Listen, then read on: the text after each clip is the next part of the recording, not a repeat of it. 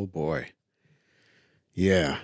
I made a big deal about looking at films that focus on the post-apocalypse and how the world can come apart and things they don't resemble anything of the world we recognize today, right? And some of those films were a little more about the apocalypse in progress or a dystopian outcome, let's say. I had some more on my list that I wanted to watch, and I finally got to them. And I got to say, look, all the films I've watched so far and all these episodes here on Film Streak, I've watched going on 400 films at this point. There's a lot that I've watched I haven't talked about yet, but this run of all of these films, man, this was probably the toughest stretch to get through. And, I don't know if it's also, I don't know if the fact that all these films are from the 80s has something to do with it. I feel like it was a weird time for films. And you could say, well, there was A Boy and His Dog, there was Death Race, some of those films right before the 80s. Then Mad Max comes along, The Road Warrior comes along, and those really take this whole genre to a new level. And I think what we see, or at least what I see in a lot of these films now from the mid to late 80s, you see people either just copying what was done in those films, or they're just kind of just lifting things from them, And I could see where it's like, well, I like that idea, but I want to put my own spin on it, or I want to do something different. I get it. You have a different take. Fine. Except actually do it well, So I'll just get into some of these. I mean, the first one I started with, I talked about in the previous episode. If you're going to push forward into the future, don't just do like 10 years or 20 years, right? Like really jump forward, because it's fine if it's something that we don't recognize today. Here, this film, America 3000, yeah, they went there. This film was made in 1986, or was released in 1986. The idea here is that this film is set in Colorado somewhere. I don't think it's really specific. It's 900 years after the Great Nuke. So I guess in the year 2100, there's some nuclear war, nuclear disaster, something that basically takes everything back to the Stone Age, right? The entire world, that mankind has gone back to caveman days. Women are in charge of the situation, and men are just kind of the workers, the almost slaves, if you will. And here's where I feel like a lot of these films, I feel like I see what they're doing. I see it, but it's not done well. They're not selling me on it. I get the idea, but I don't want to buy it. There's all the dialogue in this film. It's done in this semi-broken cave English. And I mean, most of it resembles, how we talk today. But there are certain words that are made up. There's just made up words in this. And I guess you're supposed to kind of understand or use your context clues, figure out what they're trying to say. It kind of reminds me a little bit, if you remember, A Clockwork Orange. I mean, the novel, but also in the film, there are words and there's like lingo in it that you can kind of figure out what it is that they're saying, right? Here it's kind of similar, but also on top of that, they leave out words in just regular English. So there were moments in this film where I just literally didn't understand what was being said. And I had to turn on the subtitles just to make sure I was hearing right. Because it's broken and you're throwing in words that don't exist. So all of that said, The production of it, there's this pretty horrible voiceover throughout the film. And I'm not opposed to narration or voiceover in general, but the way it's done, it just sounds like just bad acting. You know what I mean? Overall, I just think it fails on just about every level, you know? Now, here's how bad I thought this film was. And no film that I've seen so far in, we're up to 376. No film that I've seen up to this point have I thought, this would be great for Mystery Science Theater, you know? Or what's it called nowadays? Riff Tracks, I think. This film seems like if it hasn't already been done in that style, it feels like it's like just ready for it. There's so much to poke fun at in this film. It's so bad that it's not even good bad. It's bad. So, you know, in the same vein, I found this other film, and I think it was one of those where it just kind of got recommended to me because I saw this one and it was like, oh, you will like also Exterminators from the Year 3000, which just on its face, I thought, wait a minute, is this the same movie? It's, again, someone had the same idea somehow to jump so far ahead. Now, this film came out before America 3000. This came out in 1983. And from what I can tell, this looks like it's a Spanish production, but it's all in English. It's an English language film. But similar to a lot of films that were shot in Europe or produced in Europe, they shot them without any production sound. And then all of the actors, all the dialogue had to be re-recorded or dubbed over. So it's already, there's that weird like separation. Like it doesn't feel right when you hear it and when you watch the film. Sometimes it can be a little distracting. Most of the times, if it's done well, you probably don't even notice it. But in this film, it's really bad. And again, we have another instance where the world is a wasteland. It's a desert. There's no water. And you know, the weird thing is this film, the opening of it, which I kind of like the novelty of it, but it opens with this prolonged car chase action scene, but you don't know who these characters are. You don't know why this is happening. You just kind of get thrown right into it. It's not even clear like whose side you're supposed to be on. Like, are you on the side of, it's like some cops. I say cops. They look like sort of like police officers or whatever, but we're in the year 3000. Everything's a desert. Who is there law anymore? I don't know. But then there's this car that is kind of chasing them, hunting them down or trying to kill them. And then it just cuts to this kid in this kind of village camp type of thing where they're talking about the water and you're starting to learn some different characters and who they are and what they're doing. Well, I mean, it's just so detached from what we just saw. I don't even know what is exactly happening in this film. I can piece together that, okay, this is about the search for water, the trying to survive, all that kind of thing. But again, we've got this same thing where when it gets into the action sequences, which there are several, actually, especially towards the end, you know, it kind of ramps up into a big thing. It feels like a total knockoff of The Road Warrior, Mad Max 2. So this kind of takes that same vision and keeps it rolling, you know? And you can see that there is a hint of like a vision, like a cinematic idea that they're trying to get across. But it's so, I don't want to say it's laziness. It's not, because it takes a lot of work to make a film like this, especially this kind, right? This genre. You've got stunts, you've got the sets, the vehicles. You know, there's a lot of things that have to be done to kind of get this thing just off the ground.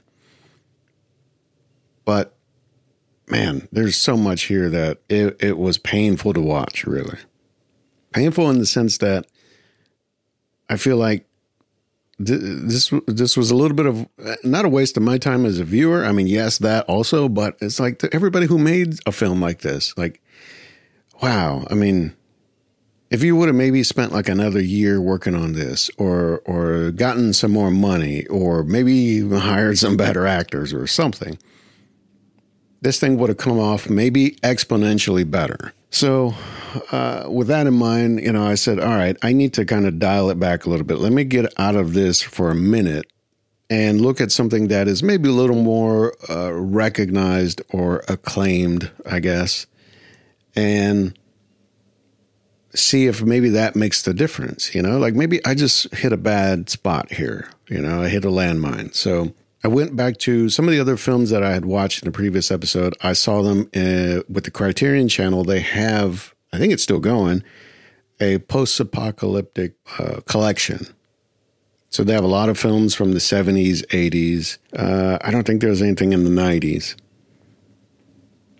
But there are these films that tackle this genre in some way or another. And one of them that I hadn't seen before, that I've always wanted to see just because I thought the title was honestly intriguing, was Night of the Comet.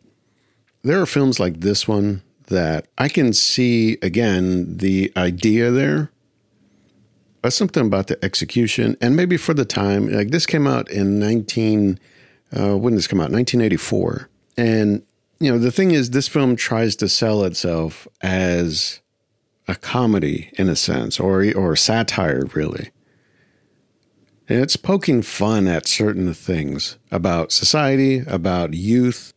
And yet I just feel like it might have landed and it might have hit perfectly in 1984, really captured the moment. But here, now, watching it, 40 years later, I feel like there are other films that have done it better. And it's not to necessarily say that this one doesn't have any value, of course, but I just don't see it now. If I would have seen this when it came out, I probably would have been one of those people that's very just champion this film as like a landmark, but I don't see it. I just don't. So I'll break this down a little bit. This is about the main character is played by Catherine Mary Stewart, who I recognize from Weekend at Bernie's. And if you grew up in the 80s, you know what a big deal it was. Mischief, right? So it's her and her sister, who is more of a valley girl. That I think the idea is that they are two sides of the same coin. One is smart and resourceful, and one is maybe a little more goofy, but also free, kind of open-minded, let's say. And these two sisters, they basically get caught up in this moment where a comet passes near Earth, and anyone who's exposed to it turns either to dust or they turn into zombies. They find this guy Hector, and they kind of form a group. They're trying to just figure out what's going on and how to survive and, stay away from the zombies, the comet zombies. I don't really understand how that works, but there are also the scientists who are looking for survivors, but they're kind of sus. They're kind of like, what are they really doing? Are they looking for survivors to help people, or are they looking for survivors for some other reason, right? And they find some other people, like, I guess, these gangs. And so it's more of an adventure, and it's supposed to be kind of fun and lighthearted. But I don't know. This just seems like one of those cheesy 80s movies that should have stayed in the 80s. I don't really see how this has any kind of tail on it, So I said, well, maybe that wasn't the right move. Maybe I should have just stayed in the desert wasteland and just see how that goes, I guess. And I hit a couple of other films that I've always heard about, I've seen, but I really had no idea what they were about, Steel Dawn was one that I remember going through the video store again and seeing that cover, and it's just Patrick Swayze, and he's got a beard and long hair. And I'm like, what is this movie? And interestingly enough, I've talked about Shane in the past, and I haven't seen it yet. Still, I'm going to see it one day. I'm going to do that one with my dad again, I think. But looking at this film, something I read about it is like it is basically a Mad Max take on Shane. Now, I don't know what really the plot of Shane is even, but it was kind of fun to see this and imagine like how would this work as a Western, kind of in reverse, I guess. And so here we have Patrick Swayze, and now this is after Dirty Dancing, right? Dirty Dancing, I think, came out the year before. This comes out in 1987. Some of his other films like Roadhouse and all that come out a few years later. So it's weird to see like this feels like a film he might have made before Dirty Dancing, like, you know, before he really hit, because he's doing his thing. He's doing his cool, calm, tough guy.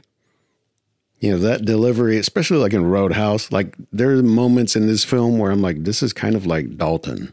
Like you see him working it out. Like it's not really there yet. So there are moments where he feels and he kind of comes across as like kind of a badass, you know? But there are other moments where he just comes across as stiff and he doesn't really like know how to act. And that's too bad, you know?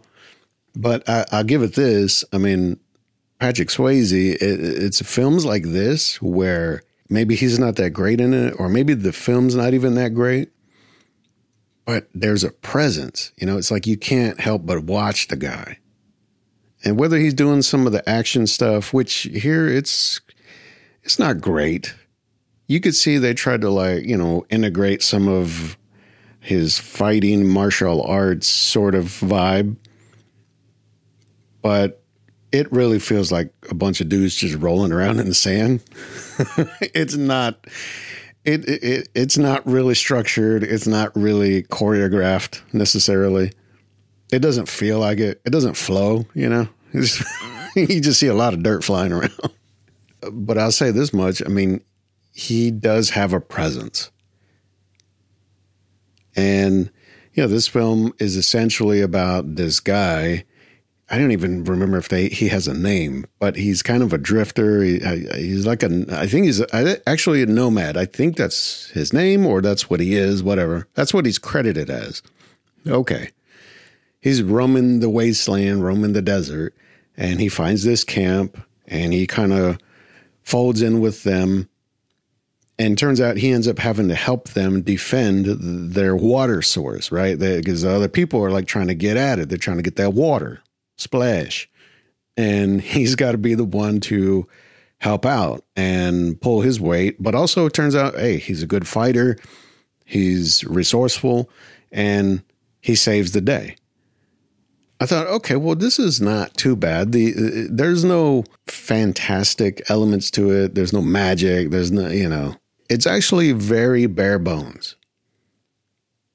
Now, it's got some action in it, and it's got a little bit of setup of like, you know, how this world works and all that. But it's pretty cut and dry. It doesn't doesn't try to dress it up too much, where it can be distracting because it just doesn't look good or it doesn't come across. All that to say, though, I mean, it's still not a great film. It's not anything I'm in any rush to go back and see. So with that, I said, all right, the other film that I hadn't seen, also from this same period, Solar Babies. Now, if you've seen Solar Babies, you're probably already thinking, oh, damn. Yeah, it's that kind of film. This is from 1986. And to look at the cast of this film, you would swear it has the makings of a great movie with just the cast. Jason Patric, Jamie Gertz, Lucas Haas as a little kid, right? It's like there are enough recognizable people, especially now. Like a lot of those people have gone on to do things and be very successful in their own ways since this. And I don't know if a lot of because, okay, the basic story of the film is like you've got these kids that are working in this camp. It's kind of like a slave camp. They're digging for water. The world is a desert again. And these kids are the ones that are basically tasked with finding water.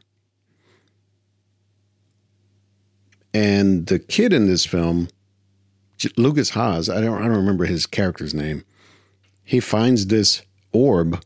It's like a glowing blue orb that speaks to him and has a name, Bodai.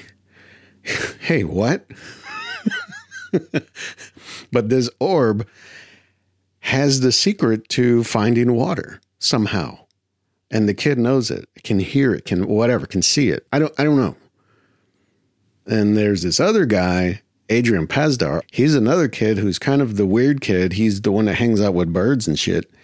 He takes the orb. He takes off. So this group of kids, they decide to go find him because they want to find the orb because they know there's something about it. It has a connection to water somehow. Now, this whole thing that I'm telling you right now, this is like the first half of the film. They go on this adventure. They're roaming the Wesert. The Wesert. The world is a Wesert. They're doing this. All of this whole movie, these kids, there's like 6 of them, I think. They're on roller skates. Because the beginning of the film, there's this game or whatever that they're playing that they're on skates. And they're roller skating through the Wesert, the desert. You know what I'm saying? These kids, they literally got roller skates on through the Wesert. They're roller skating the Wesert. This film is so much of a disaster. And there are moments where you feel like, oh man, this could have actually worked. If you just lose the orb, lose the magic shit, and lose the roller skates, and make this less of a kid's movie, really, honestly, this could have actually been okay. But man, this is a tough one. There's a big plot about how, the government or whatever, the military is trying to find this orb and the kids are trying to protect it because they know it has some special secret. It talks to them and it's got whatever. But, man, there's so much here that I feel like somebody should have been the person to say, hey, wait a minute. Let's not do this part. Or why is this way? It's pretty tough. So look, where do I come down on this, Like watching these films and the ones in the previous episode.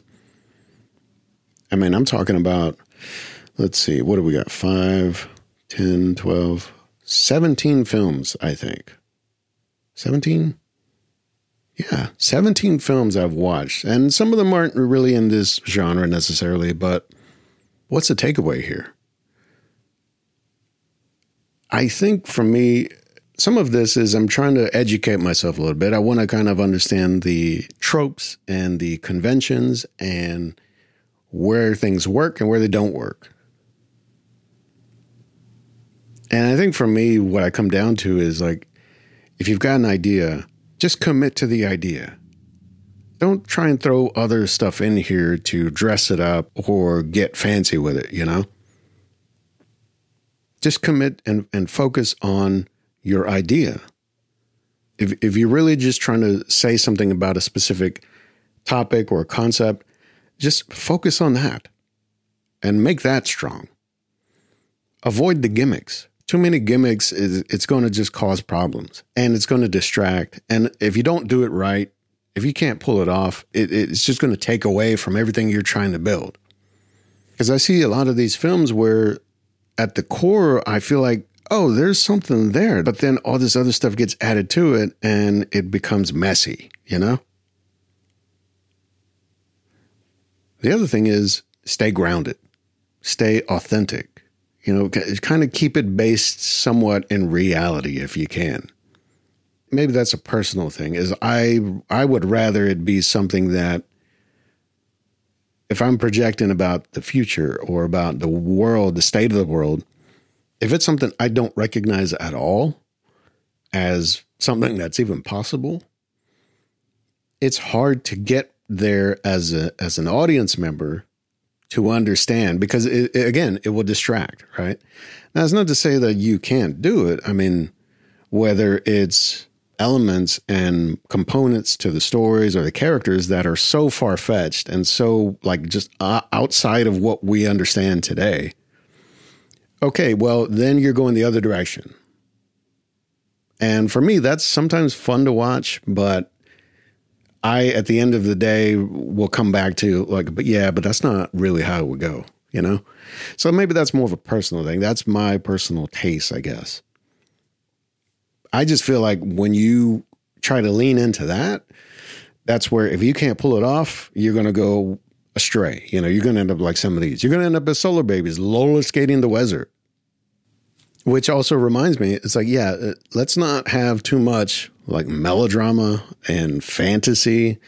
You know, if you have mysterious magical objects in your shit, you're probably going too far. And even, I mean, I could even see, well, maybe that's to appeal to younger or children. I don't feel like these kinds of films are for them.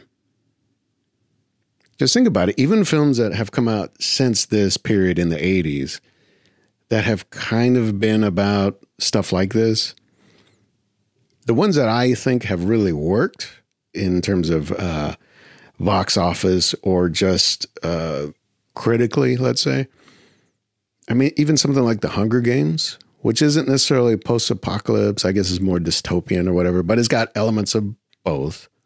But think about it, like, that's based on a novel or a series of novels for young adults, but there's no magic in it. Not really. It's got some melodrama. It's got a little bit of like heightened emotional components to it, but it's kind of based in reality. You know, you could see that happening. And part of it is because of the theme that it's tackling. It's tackling what the world, what society thinks about the youth and how it treats them, right? And how it can dispose of them. But those things work. And that film, or the series of films, and the novels too, I guess they really do dial in on that. And of course, you go the other way, you've got stuff like The Road, which it's not for children. And as a matter of fact, the child in that story, the book and in the film, is the most vulnerable. And so, I don't know, that was kind of my takeaway, is like, make sure that you commit to what you're doing and don't get too fancy. And, you know, look, to everybody who's made films like this or people who've made these films, I know it takes a lot of work, especially this genre. I understand that. I've looked into it. To arrange and to get things like this off the ground, it's incredibly difficult. Even on a tiny micro budget, let's say. So that's kind of it, you know? I think I've learned enough that I'm good. I'm going to steer clear for a little while, I think. If you just want to see bad films, not bad good films, or good bad films, whatever, I dare you, I guess, to go check some of these out. But otherwise, take my word for it. So anyway, go to filmstreak.com. You can find some other episodes there. You can find the list to IMDb where you'll find these and every other film. I try to keep track of those. But, you know, you can use it however you like. And otherwise, hey, go watch something new.